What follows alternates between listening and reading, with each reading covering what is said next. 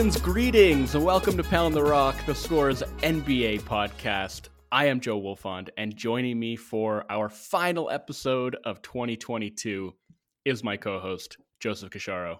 Talk to me, Cash. What's going on, Wolf? I'm excited. I'm excited for the holiday season. Merry Christmas to those who celebrate. Happy Hanukkah, Joe. Whatever holiday you may or may not be celebrating over the couple weeks here, enjoy them. Hopefully get some family time, friends time, whatever it is with those you love. You can start it off with the podcast you love today. But the reason I think I'm excited too is because I know the couple teams we're going to talk about today, one of them doing well record-wise, one of them a little disappointing, but both, I think, very underwhelming to us. And so I think it's going to be a nice way to kind of kick off the holiday season and end 2022 in Pound the Rock, where we can talk about a couple teams that I think at some point we're both going to call frauds. There'll probably be a player we call a fugazi. Like, it's just going to be a great way to end it. It's also fitting this falls on the fictional holiday of Festivus, because to both the Atlanta Hawks and the New York Knicks, I've got a lot of problems with you people, and I'm about to tell you about them. Yes, this episode is definitely going to be an airing of grievances. So, which is hilarious because these two teams have a combined record of like 4 games over 500. Because I think the Knicks are 4 games over and the Hawks are 500. But we're going to talk about them like they're combined 40 games under. Well, I don't think necessarily we need to go that negative, but I'm kidding. I don't think we are going to go so far as to call these teams frauds, because they don't really purport to be anything other than what they are, at least right now. I agree with what you're saying in that it's hard to call either team frauds when neither one of us saw them. Maybe the Hawks closer to, obviously, but neither one of us really saw them as true blue contenders this year.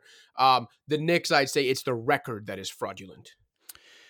Yeah, so that we can get into talking about that. With the Hawks, I think we can at least say they probably imagine themselves being a lot better than they've been so far. And the impetus, I guess, of the Hawks discussion, or our reason for wanting to talk about them, ostensibly was this report from Chris Haynes, which wasn't really a report. Like, he cited as his sources rival executives. And I think when that's the case, it's usually just speculation. Like, maybe sometimes there's some actual intel there, but it's rival executives. Like, what reason do they have to be feeding this information to a reporter and putting it out there in the public sphere? Like, of course they want to sow chaos when another star player is involved. So rival executives are also how you get quote unquote reports where it's like the Lakers are monitoring names like Pascal Siakam, Trae Young, insert other like young star here. Like, because rival executives can be delusional and also aren't really concerned with how realistic their wish list is at the time they might just tell a reporter. Yeah, I mean, look, a rival executive could be like, hey, guess what? My phone keeps ringing and the Lakers keep calling, trying to get Pascal Siakam for the scraps that they have to offer. But them speculating that maybe Trae Young, if things don't go that well for the Hawks, is going to ask out. I mean, I don't know that there's anything necessarily behind that. I don't know that there's not either. But also that's something that you and I could speculate about as well. So I didn't necessarily want to, give a ton of credence to that report, so much as I just wanted to use it as an opportunity to talk about the Hawks more generally, because we talked about this team fairly in depth early in the season, maybe 3 weeks into the season or something like that, as basically one of the most confounding teams in the league. And we decided we would revisit this team a little later on to see if they had taken steps to answering some of the questions that we had about them. So this felt like a good time in the wake of that Trae Young report, with as many grains of salt as you want to take it with, to revisit this team and see where they're at, what has and hasn't changed, and what direction they're heading in. So I'll start by asking you, Cash. I mean, first of all, what do you make of that Chris Haynes report and, of Trae Young's potential disillusionment? And what do you make of the Hawks? And do you feel like they have answered any of the questions that we had about them early in the season? Like, what do you think about where they're at right now based on what you've seen? I definitely don't think they've answered any of the questions we had for them earlier in the season. I think they're as confounding as ever. then there's another part of me that's like, well, they're not confounding. They're just a very average team, and that's why they're at 500. Like, there's nothing confounding about it. In terms of whether I believe the report or, my thoughts on Trey's potential disillusionment in Atlanta, I would say, not that I think it's impossible that, he could be starting to feel anxious there, like a little uneasy about what's happening, but I'd find it hard to believe he'd kind of have those feelings now already. Like, he's got the big long-term deal. They did make a big move to try to appease him and try to improve the team by trading for literally a 2022 All-Star DeJounte Murray, during which they gave up 3 first-rounders, 2 of which were their own, plus a first-round swap. So even though we talk about how, like, look, part of being a pro athlete and getting to the absolute top level is you don't necessarily think logically. You think you can do anything. You probably have a very outsized view of the things you can do and what you're responsible for and what you're not. And so I understand that maybe Trae Young doesn't have the self-awareness that we would assign to the average non-professional athlete person. But I do think he has to have at least some, whether it's self-awareness or an awareness in general, to not be like, okay, 3 months into this kind of new situation that the team really went almost all in to try to help me and make us a more immediate winner. Like, a few months into that, I'm so upset with the fact we're at 500, not even a losing team. I'm so upset with the fact we're a very up and down team that I'm starting to think I might want out of here. I have a hard time believing that would have happened so quickly after him signing the big deal, after them getting DeJounte. So that's my thoughts on that. Now, if he actually does feel that way, man, I know a lot of people have put it out there too, but that is a tough look for a guy whose limitations are a big part of the reason the Hawks are in the spot they're in. And again, that goes to the lack of self-awareness thing. And I'd argue, while more than half the league would be lining up for Trae Young services, even with those limitations, I would argue that him not being able to see how his limitations are contributing to all this would be at least somewhat of a red flag for me if I was a team that in, say a make-believe world where Trae Young straight up does say, you know what, I actually want out. I would, again, I'm not saying I wouldn't want Trae Young, because trust me, even with the limitations, I understand the offensive impact he has, how great he is, what he's done on big stages already in the playoffs in his young career. But the lack of awareness and the lack of ownership over how he has contributed to some of the negatives with this team would be a cause for concern for me if I'm an executive that's, being asked to give up what the hell would Trae Young cost, given what DeJounte costs, or even Donovan Mitchell, who's older and I think had less team control at that point. You're going to give up 4 or 5 first-round picks for this guy? Well, that's the thing. And it's less to me about whatever issues of self-awareness you might have with Trae than it is about the concrete problems with his game, like the problems that poses in terms of building a successful team around him and what it would cost to get him. And that's when I think it becomes really uncomfortable, because whether you're just completely depleting your draft pick stockpile or completely decimating your depth, you have to think about what you'd actually have left around him, and then whether the challenges that come with building around Trae Young are going to be surmountable. If he just straight up demands a trade, I feel like he's going to find himself in the situation that a lot, like Kevin Durant is a perfect example. And with the way that KD is playing this year, and especially the fact that he has been available for all but one of the Nets games while playing at a near MVP level, is maybe making some teams rethink their unwillingness to trade for him in the offseason. And I'll cop to saying, I thought that some of those teams had good reason not to, sell the farm to get him. And I'm rethinking that a little bit too now, because of how ridiculously well he's played and how healthy he's been, while being, if he's not the minutes leader in the NBA, he's definitely close. Point being, he wanted a trade, tried to force the team's hand, but didn't have a ton of leverage because of the term left on his deal and the fact that the team didn't have any real reason to trade him for anything less than an absolute Godfather offer.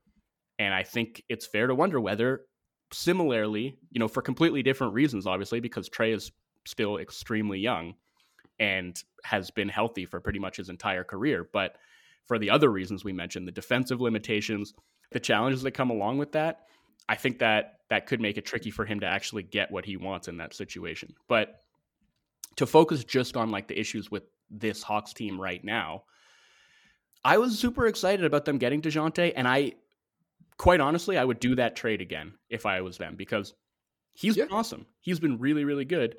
And I think I do think he slowed down from, like, I thought he started the season a lot better than he's playing right now. Agree, but I still think that he's been more or less what they would have expected or hoped for him to be on balance. Like, he's been really good at both ends of the floor. And I said this at the time when they made the trade, right? Because the team is still really young. Now, obviously, they're going to have a free agent decision to make, after next season, he's coming up for a new deal. Yeah. They're not going to extend him because of the extension rules that basically limit what he would be able to make on an extension. And because he's on such a team-friendly deal now, that's just not going to happen. But assuming that they're just willing to pay him whatever to keep him around long-term, there's a long runway here. And I said at the time, it doesn't have to work right away to ultimately be a success. But the early returns haven't been great. And obviously, if Trae is feeling antsy and disillusioned, then that changes things regarding the length of the timeline. So I guess, look, the team's 16-16, right? They're a 500 team. They're 19th in offense. That's down from second last year. They're 17th in defense, which is an improvement, but not really enough of one to offset the decline in offensive efficiency. And I think the really worrying thing is we're almost halfway through the season, and I still don't see Trae and DeJounte operating in any kind of cooperative partnership or amplifying each other. Like, in transition, I guess it's a little bit different, but certainly in the half court, they're still just mostly operating independently of one another. You know, each of them doing their thing in pick and roll or in isolation while the other one is kind of just there. And I just, it's frustrating to me watching them that they haven't made any real strides toward figuring that out and making it a little bit more synergistic. And even like the transition stuff, where I do feel like that's where they've jived the best. Early in the season, I felt like the Hawks were running a lot more, and they had one of the league's best transition offenses. And now they're basically just middle of the pack in terms of transition frequency, and they're scoring way less efficiently on the break than they were early in the year. And so you can look at it, and they're still pretty decent with both guys on the floor. I checked today, and they had a plus 2.7 net rating when both of them are out there. But when you're talking about the two best players on a team with aspirations of, you know, at least winning a playoff series this year, given what they sacrificed in future capital in the offseason, that's super disappointing. Yeah. And like a nearly plus 3 net for a team, fine. You're like, through 30 games, you're like, that's solid. You can definitely do something with that. But to your point, and I had the exact same note, it's like, that sounds all right. But when your two best players are on the court and you're supposed to be a good team, let alone a contender, that number should be way higher. And then it's like you can separate them. And so with Trae on court and DeJounte off, they're like minus 7.5 per 100 possessions. And their defense is a disaster. It's like 123 or something. And then with DeJounte on and Trae off, they're like minus 4. And their defense is really good, but their offense is a disaster, which is like rinse and repeat, like the Trae Young conundrum. Where have we heard this before? They cannot defend with him on the court, and they can't score with him on the bench. And it's like, I really did think that getting DeJounte would kind of address both of those things.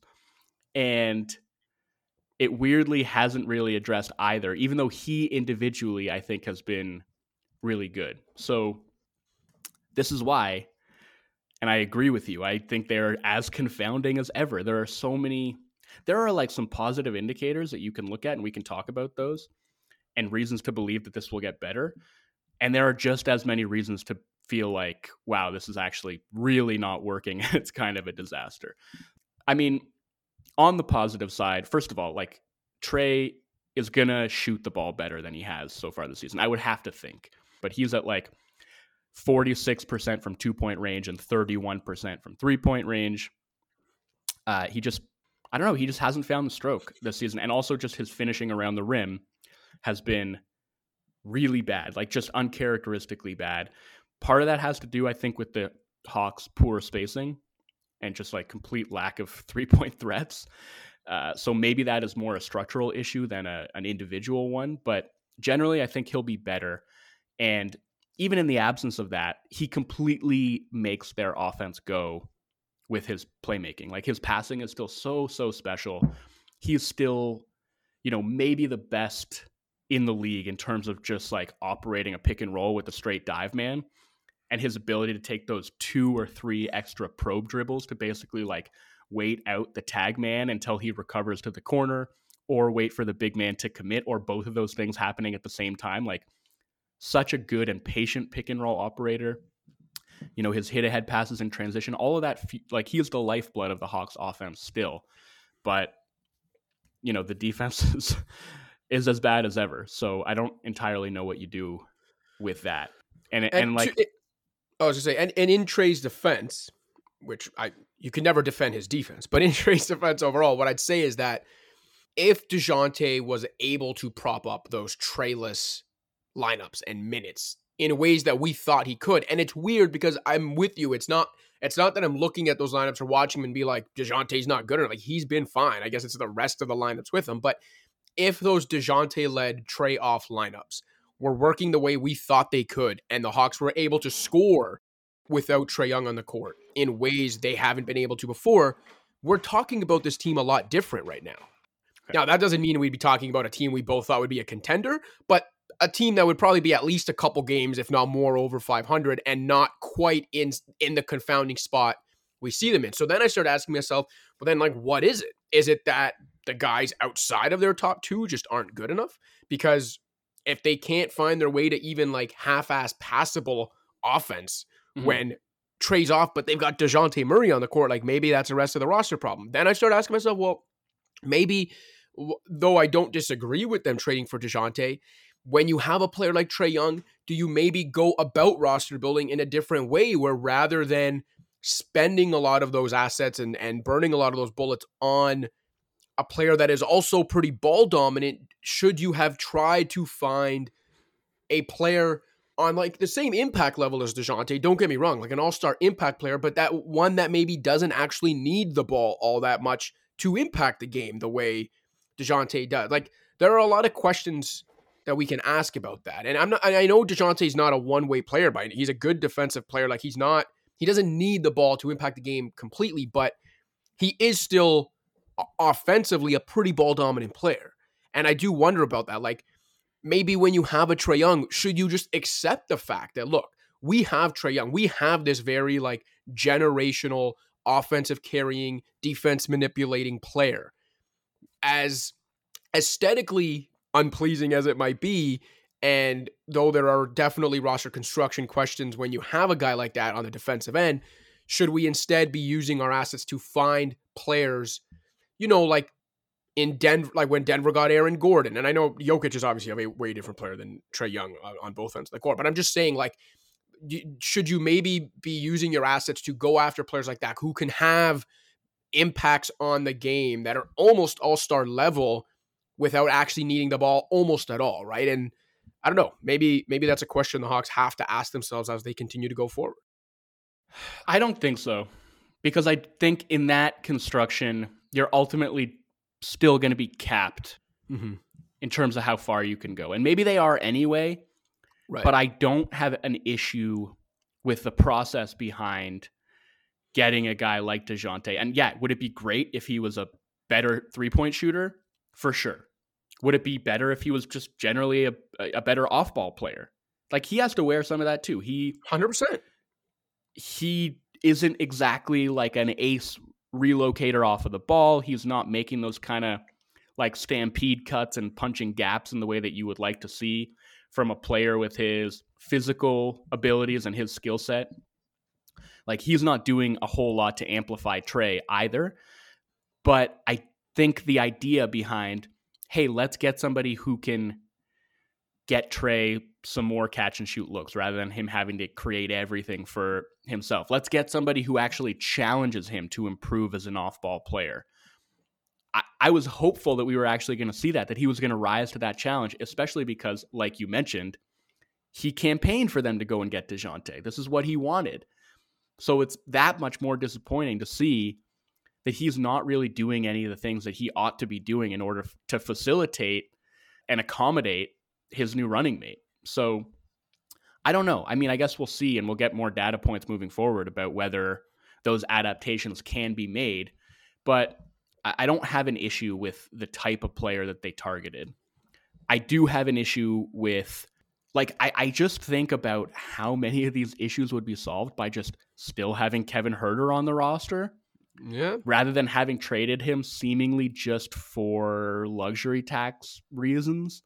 And like, you know, I think there's also a case to be made that Huerter could never have become the type of player he's become in Sacramento as an Atlanta Hawk. And I mentioned I mentioned this when I wrote about the Kings and like how important Huerter has been to their offense completely exploding. Like when he was in Atlanta, so much of his offense was stationary. You know, it was spot ups or it was him, you know, sometimes being able to attack with an advantage, but a lot of the time just sort of having to catch a grenade after Trae had dribbled like 14 seconds off of the clock. And like, I think we're seeing in Sacramento that being in constant motion and getting like so much of his offense off of movement is way more conducive to his skill set. And that's not just on Trae. Like the Hawks didn't have any kind of DHO operator nearly on the level of Sabonis to kind of unlock him as that type of threat. But, you know, that's another thing that the Hawks kind of have to look at and be like, man, are we doing enough to actually maximize our entire team rather than just, I don't know. I mean, again, like even if he was just there doing what he'd been doing in the past, that would really help in terms of, I mean, they're currently 28th in 3-point attempt rate, 29th in 3-point percentage. I mean, that is disastrous.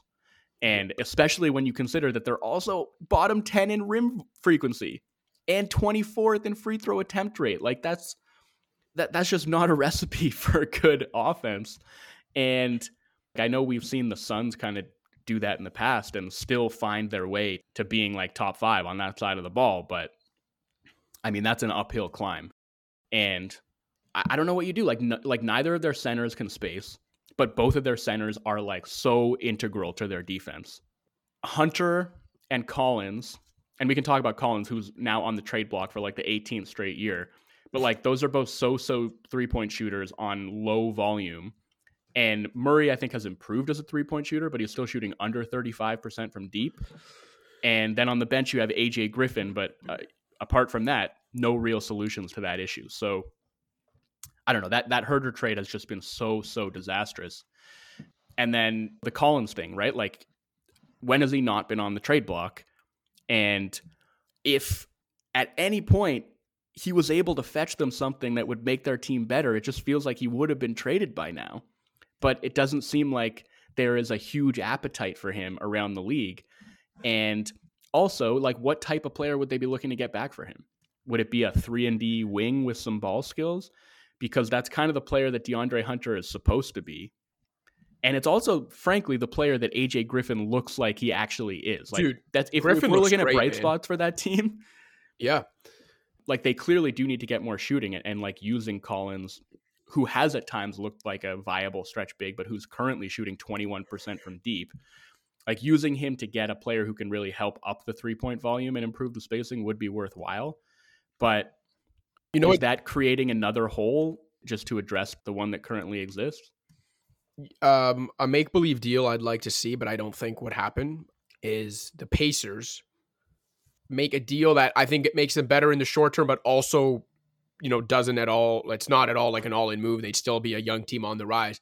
I'd like to see the Pacers like package Buddy Hield, salary filler, and like maybe a couple picks, and see if that they can get John Collins. Because I think John Collins in Indiana and like them finding a power forward of the future for that core would be really good. And I think Hield in Atlanta would be friggin' awesome and address a lot of the concerns you're talking about offensively. Again, I don't know if the Pacers would do that. And who knows, maybe the Hawks would laugh at the very note. They'd be like, really? Like the way we value John Collins, we're going to, I don't think they should laugh at it, but maybe they would. the mistake I don't think they can afford to laugh at that at this point. Dude, I agree. That's what I'm saying. I'm not just throwing that out there as like pie in the sky. I say I think it's make believe because I don't think the Hawks would do it, but I think they should. Like, I think that's a deal that would actually benefit both teams. What I was going to say when it comes to John Collins and the Hawks is, I don't necessarily think they overpaid him based on like what he had done to that point in his career, but I do think they made a mistake in that, like, it's tough. I understand it from a front office's perspective where they're like, okay, look, we know we're probably going to have to trade this guy eventually, but now he's coming up for an extension and we don't want to lose him for nothing because he's obviously worth too much to us. So we're going to have to pay him and then trade him later. I do understand that concept for sure.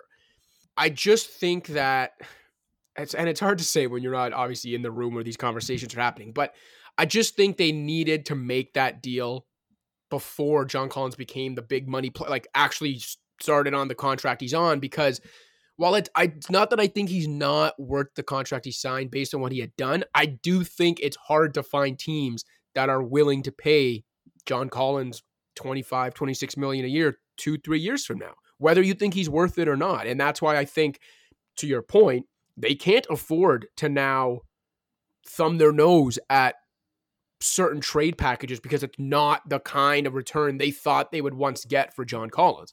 If Buddy Hield and a first, or maybe a couple, like a first and a first swap, some salary filler comes your way, like, I think those are deals you have to take, especially now that you have moved a little closer to all in with the trade you made for DeJounte. I think what makes it tough is, and I'm not saying this is the right approach, I just think that it is the reality that there aren't a lot of teams around the league that are looking for a kind of traditional power forward in the John Collins mold. I think a lot of them would prefer to either have a big wing playing the 4 or to actually just have another big playing the 4 who can really protect the rim. And Collins is kind of in that in-between space where he doesn't really do either of those things. He's not in the vein of, I don't know, like a Bojan Bogdanovic, for instance, like a small ball 4 who, you know, isn't really going to help your defense as a power forward, but is really going to bring some offensive punch. And he's not like your, you know, Jaren Jackson or Evan Mobley type power forward where they're big men, but like they also have the defensive versatility to make it work at the 4 position. He's in between those two kind of power forward ideals in the way that teams are conceptualizing that position. And that makes it difficult. And so as much as I think he's a really skilled player, I just don't know that that archetype has a lot of value right now. The funny thing is I think that archetype theoretically should have a lot of value to the Hawks. And I've said this before, I think he's quite a good fit there. And him shooting the ball the way that he shot it this year maybe changes that a bit. But where I'm at is, to me, Hunter has been pretty disappointing on both ends of the floor this season. Yeah. I haven't seen like really much development from him. And he's shooting the ball kind of okay. The self-creation stuff that we saw real flashes of a couple seasons ago hasn't really progressed. I think his defense has actually maybe regressed a little bit. And he's poison-pilled, so it wouldn't be feasible, I don't think, even if they wanted to trade him this season. But maybe looking toward the offseason, part of me wonders if, you know, internal dynamics and potential John Collins discontent aside, part of me wonders if Hunter would be the guy that it would make more sense to trade, because despite being a worse player overall, in my opinion, he would probably be more desirable just because of positional scarcity and preference. And with Griffin, who again, I think has been fantastic and one of the real bright spots for this team, with him waiting in the wings, I almost feel like Hunter would be more replaceable, you know, because the idea, I guess, would be, and the idea probably is for the Hawks, trading John Collins and sliding Hunter up to the 4. But when they've done that, when he's played the 4, he hasn't really looked up to it to me defensively. Yeah. Like his skills, which are kind of like so-so at the 3, play up more at the 4. But I don't know if defensively that's the right position for him. So I don't know, man. Like what? I'll close it off with this, and this is sort of like why, or one reason anyway, that this whole thing is like so confounding to me, and I don't know what to make of this team at all. you look at their opening night starting lineup, their preferred starting lineup, or maybe it's not preferred because apparently they're still trying to trade Collins, but like their starting five of Capella, Collins, Hunter, Murray, Trae Young. Third most used 5-man unit in the league so far. They're at nearly 400 minutes. Plus 10 net rating. Wow. Pretty much elite on both sides of the ball. Like, maybe it works. And they maybe just don't move anybody. And they just need to like figure some stuff out around the margins, you know? Like it's so confusing to me because you watch it and like it doesn't look good. And even when those 5 guys are on the floor, it doesn't look like they're dominating opposing teams, but the numbers say otherwise. So the early returns on this version of the team have been kind of all over the map, but on the whole, certainly I don't think they're where they would have expected or hoped to be at this point in time. Anyway, that is a long segment on the Hawks. One of the most interesting to me this season for not really the reasons that you would want to be interesting as an NBA team. But let's leave that there. We'll take a quick break and we'll come back and we'll talk about the Knicks. What's up, Pound the Rock listeners? Just a friendly reminder to rate, review, and subscribe to the show on iTunes, SoundCloud, Stitcher, Spotify, or wherever else you get your podcasts. You can also check out the Score's Fantasy Football podcast with Justin Boone. And in case you haven't already, download the Score app, available on iPhone and Android. That's where you can find all of our feature content, as well as live scores, updates, and breaking news. And don't forget to check out the Score's YouTube page for an informative yet lighthearted dive into the sports world's trending topics. Now back to the show. All right, Cash. On last week's Make or Miss segment, I asked you about the New York Knicks and whether you felt that they would be able to remain in a top 6 spot in the Eastern Conference. Something they had gotten up to with an 8-game win streak. That streak has since been snapped by Pascal Siakam and the Toronto Raptors, but there they are still sitting in 6th with top 10 marks on both sides of the ball, Cash. 10th in offense, 9th in defense, and yet... Celtics are the only other East team that are top 10 on both sides. Unbelievable. And yet, you spit on any suggestion that they could actually be a top 6 seed and avoid the play-in. You didn't seem to have much faith in them sustaining what they've done so far. So tell me why. Well, I just don't think they're that good, talent-wise. Look, Jalen Brunson has been worth every penny for them so far. He's been great.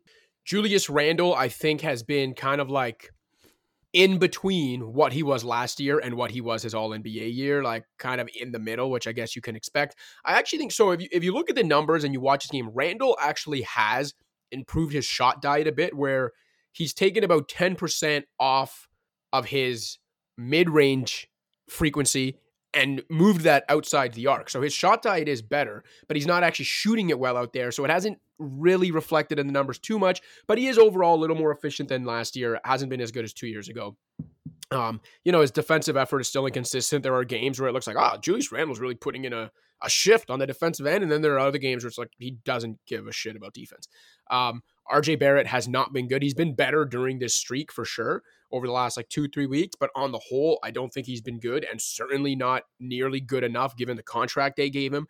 And when you put it all together, this team that's 4 games over 500 and top 10 on both ends of the court somehow, when their 3 best players, like we talked about how disappointing it is that when the Hawks' 2 best players are on the court together, they're only plus 3-ish per 100 possessions.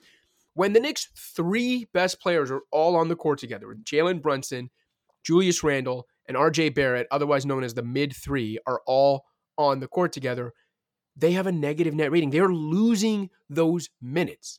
And look, the Knicks, a lot of the youngsters on the Knicks that I had some hopes for this season actually haven't been that good, I don't think. But collectively, the way they change a game with their pace and the way they get out and run, I think collectively those guys have been good together. And it's led to the Knicks actually having the 3rd most effective bench or 2nd most effective bench in the NBA by net rating when 3+ or 2+ bench guys are on. I can't remember what the number is. But anyway, the point is, I think a lot of this is being carried by some kind of transitional lineups and a bench that's taking teams by surprise. And look, good for them. It's worked for them. I'm sure there could be Knicks optimists who say, look, the fact that they've been this good and top 10 on both ends, despite the fact Barrett hasn't really played that well yet, with Randle kind of being, I don't know what you'd call him, but I just don't buy it. they're let not. me ask you, I think they're a very average at best team. I don't think they're going to go into the complete tank and end up like 10 games under 500. But I think they're more like a slightly below average to average team that should be like 38, 39, 40, 41, maybe 42 wins, right around 40 wins in a play-in spot by the end of the season. And I think that's where they'll end up. And I think their performance when their three best players are on the court together is exactly kind of the team they are. Underwhelming given how much money they're giving those guys. Like, they did not overpay Brunson. Brunson's great. Like I said, he's been worth over every penny, but they underpaid him, if we're being real. Well, there you go. That's what I'm saying. I'm not, nothing about this is on Jalen Brunson, but when you're losing the minutes with your top three players who are combining to make $62 million this year, $76 million next year, and are all under contract through at least 2025, 2026, that's just a non-starter for me. That's unacceptable. And I don't care that right now, 32 games into the season, you're 4 games over 500 with good marks on both ends and in the top 6. The ceiling is not high. And forget about their contracts, forget about long term, because that's not really what I'm asking, right? Like, right. But even in the short term, that's what I'm saying. I don't think. But let me ask you this then. So you're saying they're being carried by their bench and by these transitional lineups, right? But if they've proven that they can be carried by those lineups, if we're just talking about what they can do for the regular season, then why does that matter? Because I think over the course of 82 games, they are not going to outplay all but 5 other teams in the Eastern Conference. Yeah, and I mean, look, I'll make a counter argument, even though I don't disagree with you. Like, I don't foresee them finishing top 6 either. To me, it's really just because I don't believe in their offense. Like, I don't think their offense is remotely top 10 level, and I frankly am not really sure how it's top 10 at the moment, apart from, I guess, offensive rebounding. Like, that's been a huge part of it, is they just dominate on the offensive glass, and that's a good formula. Like, we've seen that work. We saw that work for the Raptors and the Grizzlies last year, and we're kind of seeing that take over the league a little bit. Like, offensive rebounding is way up this year as teams start to recognize, I think, how valuable those extra possessions can be. But I don't think they're sustaining anything resembling a top 10 offense over the course of the year because they don't have a lot of shooting. Outside of Brunson, the off the bounce creation and playmaking is still pretty limited. They really struggle against zone. So I just think I kind of find their offense underwhelming on the whole, even though I like that they're not playing offense like a lot of Tom Thibodeau teams in the past. Like, they actually have a decent amount of pace, and they're moving the ball and cutting a little bit quicker and with more purpose than they did last year, certainly. So that's good to see, but I just don't think the talent level on the offensive side of the ball is there. But I do think that they can sustain a top 10 defense. And if they can do that while just sort of treading water offensively and staying around league average, then I do think there is a chance, even though I don't think that's going to happen, I do think there's a chance that they can actually stick around in that top 6 range. And a lot of people have pointed this out, but like Quentin Grimes coming back and being part of that starting lineup has had a huge downstream effect in terms of improving that defense. Like, he himself is obviously a great point of attack defender, but him being there also makes Barrett's life a lot easier. And I think more importantly than that, I think he makes their big men's lives easier on defense because their base scheme is kind of like a shallow drop. And his ability to navigate screens and stay attached just leaves them exposed so much less frequently, right? Like, having to play 1-on-2 less frequently. And I think one area where we've really seen that impact them is like their defensive rebounding has improved significantly. And I think that is a direct result of their bigs not having to commit as often, right? And being able to focus on boxing out more. Mitchell Robinson, I feel like I've noticed that specifically with him, like, because his defensive rebounding rate early in the season was like catastrophically bad. And that's really improved. He's also just improved. Like, he's tamped down the fouling. He's not quite as jumpy on fakes, although that's still an issue for him. And when he defends with discipline, he's a monster rim protector. And I think just between their two centers, like him and Hartenstein, I never quite know how to say it. Like, between the point of attack defense being improved, the really solid rim protection in the middle, the fact that, obviously Randall's focus and energy level of the defensive end can waver. I think the defense is good enough. And they're versatile, right? Like they can do a lot of different things. They switch a lot on and off the ball. And I think early in the season, they were a little bit sloppy with that switching, but lately they've been really airtight. And, even when they're playing their kind of drop pick and roll coverage, they'll late switch a lot. They still overhelp kind of a lot. They give up a lot of threes as a result of that. And right now, you could say it's a little bit luck driven because opponents are not shooting particularly well on those threes, and giving up a lot of threes and having your opponents just clank away from deep is a very good way to ensure that you have an unsustainably good mark at the defensive end of the floor. But in spite of that, I think the process has been pretty sound for them at that end. So that's what I would point to and be like, yeah, this might be sustainable. But offensively, I don't know. I mean, like having Grimes back has actually, I think, helped them on both ends of the floor because I think he's a really good sort of go-go attacker off of the catch that does help inject them with more pace in the half court. And I think having Brunson there has really helped Randle slide into like a more optimized role for himself offensively. Yeah, because we talked about this the last couple of years. Like Julius Randle having the skills that he has at his size in the offensive arsenal that he has is good. Like the fact that he can play make from his position and at his size is good. Don't get me wrong. But Julius Randle isn't good enough as a playmaker and with the ball in his hands to be your like absolute fulcrum offensively. Like he is not that kind. He's not like straight up point forward. Okay. He can be a playmaking big, but he is not a point forward. And too often over the last couple of years, he's had to both be their like lead initiator and lead creator for himself and all that. So I actually think this role is much more suited to him where he can still be a playmaking four. There are possessions that can run through him, but for the most part, he's more of a finisher that can like leverage the advantages Brunson creates, when he ends up in a 4-on-3 or whatever the case may be. I just think it's a much better suited role for him. Again, the efficiency has been fine, but it hasn't actually quite been as good as maybe the Knicks would have hoped. Mm-hmm. And maybe that changes. Like, I don't know, maybe if he does get hot from deep or something, given the improved shot diet, maybe we do see a few weeks where he goes on a run like he had a couple years ago. I don't know, but I'm with you in that I believe their defense is good and will continue to be pretty good. And I don't believe their offense is anywhere near this good. But at the end of the day, if they end up with like a middle of the pack or even slightly below average offense with a really good defense, that'll win you a lot of regular season games, and they'll definitely be a play-in team and be in the mix. And that's just kind of what I see them as this year. Like they're a play-in team, and it's not like I'm saying they're shit and they're going to go into the absolute gutter. I just don't think they're nearly as good as their record and this recent 8-game winning streak that ended with like a 40-point win over Golden State would have you believe.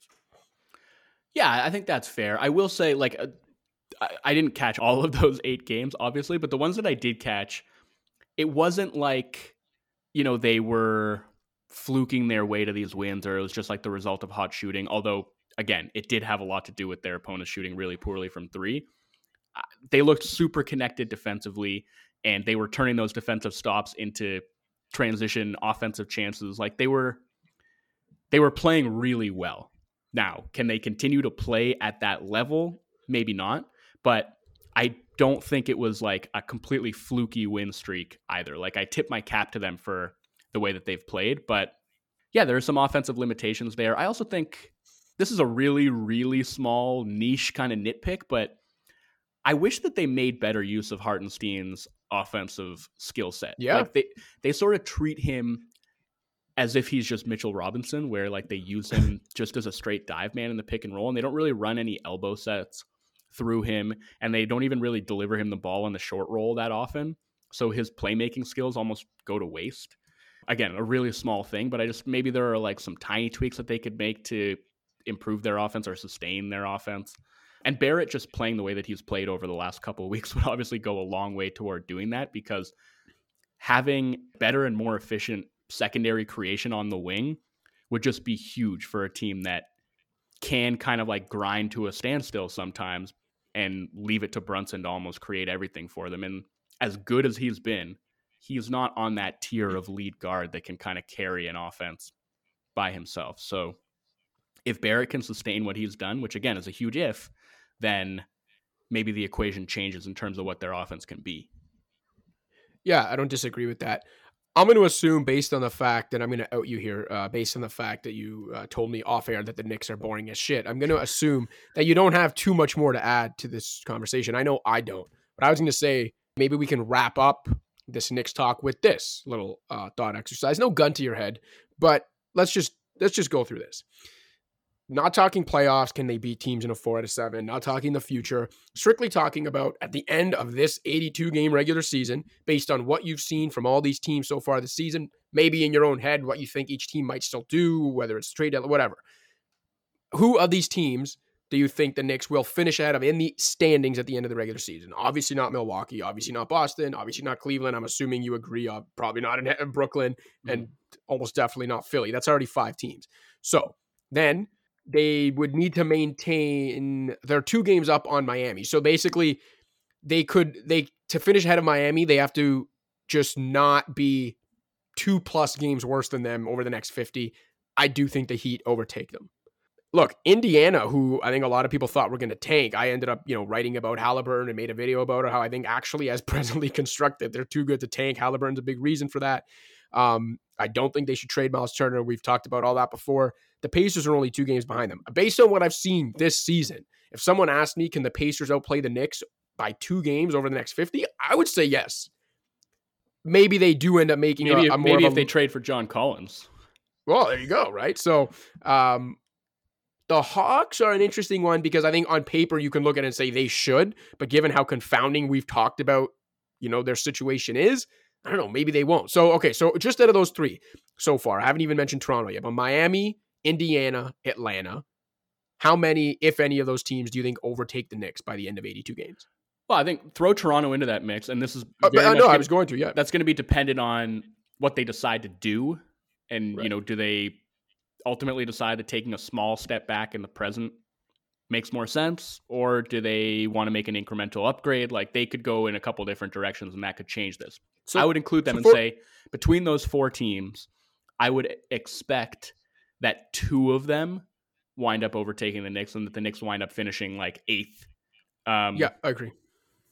But I could see them, somewhat realistically finishing anywhere in like the 6 to 9 range, which is better than what I would have expected coming into the season. Like, I think coming in, I had them finishing 9th or maybe even 10th. So if they're just better than probably a lot of people expected them to be, then that's still a successful season and something for them to build on moving forward. Does seeing them perform as well as they have with this group make me even more vexed that they didn't, pull the trigger on the deal for Donovan Mitchell? Yeah, it kind of does. Kind of does. Because Mitchell and Brunson would be incredible together. And this team could be challenging for home court advantage right now, I think, if they had pulled the trigger on that deal. I don't need to throw that in there at the end, but I just felt like, I don't know, I think about it a lot when I watch them play and how much he would have helped them and how all these years that they've spent chasing stars, that guy was right there. Wanted to play there. 25 years old. 3 years left on his deal. I mean, come on. That's exactly what I said at the time. I said that Donovan Mitchell is literally the superstar, the guy that the Knicks have been chasing and missing for like a quarter friggin' century. And then when he became available, they got too cute about it. Or I don't know, typical Knicks fashion, maybe they thought he's not quite the caliber of star we're chasing, and then we're going to sell it for it. Guess what? You haven't had one of those in like a quarter century or more. So you should have done it. Anyway, I'm with you. I think 2 of those teams leapfrog them, maybe 3. I see them in the 8 to 9 range and either barely scraping in after the play-in or losing, like missing out after the play-in. But as we were discussing it, I was thinking how funny of a story would it be, not for Knicks fans, but just because of the way, the history is there. If the Knicks season ends with a home play-in loss to Trae Young and the Atlanta Hawks, and Trae Young at Madison Square Garden again delivers the final dagger. It almost feels inevitable when you put it like that, but I think we can leave that there. I'll kick it back to you, Cash, for our final fan shout out of the year before we sign off.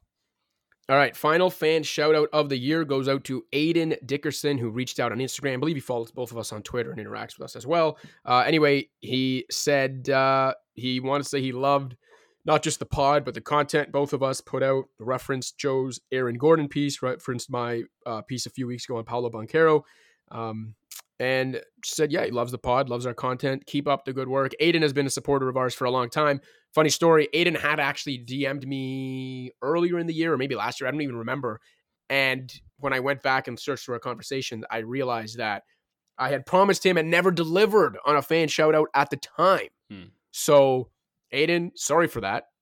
Memo to our other listeners that I always tell to reach out. I promise you that doesn't actually happen. I believe the only time it ever has happened is with Aiden, where I promised a fan shout out that he never got at the time, but he's got now. So again, the usual call out at the end of another year that we have made it through here at Pound the Rock, because of your support. Just like I've said before, I don't know how many, I think we started doing the shout outs during the pandemic. And I think it's been about maybe 150, 175 episodes since we started doing the shout out. As I've said before, that means there are thousands of you out there based on our listenership that have not reached out and have not received a shout out yet. And we do want to shout you out for allowing us to do what we do. So if you have listened to Pound the Rock at any time in 2022, hit us up. Email joe.wolfond@thescore.com, joseph.casciaro@thescore.com. Tweet at Joey_YOU at Joseph Casciaro. Find me on Instagram like Aiden did at Joe____Cash, and let us know how long you've been listening, where you listen from, what you like, maybe don't like about the show, whatever, and we will get you a shout out in 2023. So with that, we are going to sign off here. Again, happy holidays to everybody. Thank you so much for listening to us this year. We're putting a bow on this one, and we're putting a bow on PTR 2022. So for Joseph Casciaro, I'm Joe Wolfond. Talk to y'all in 2023.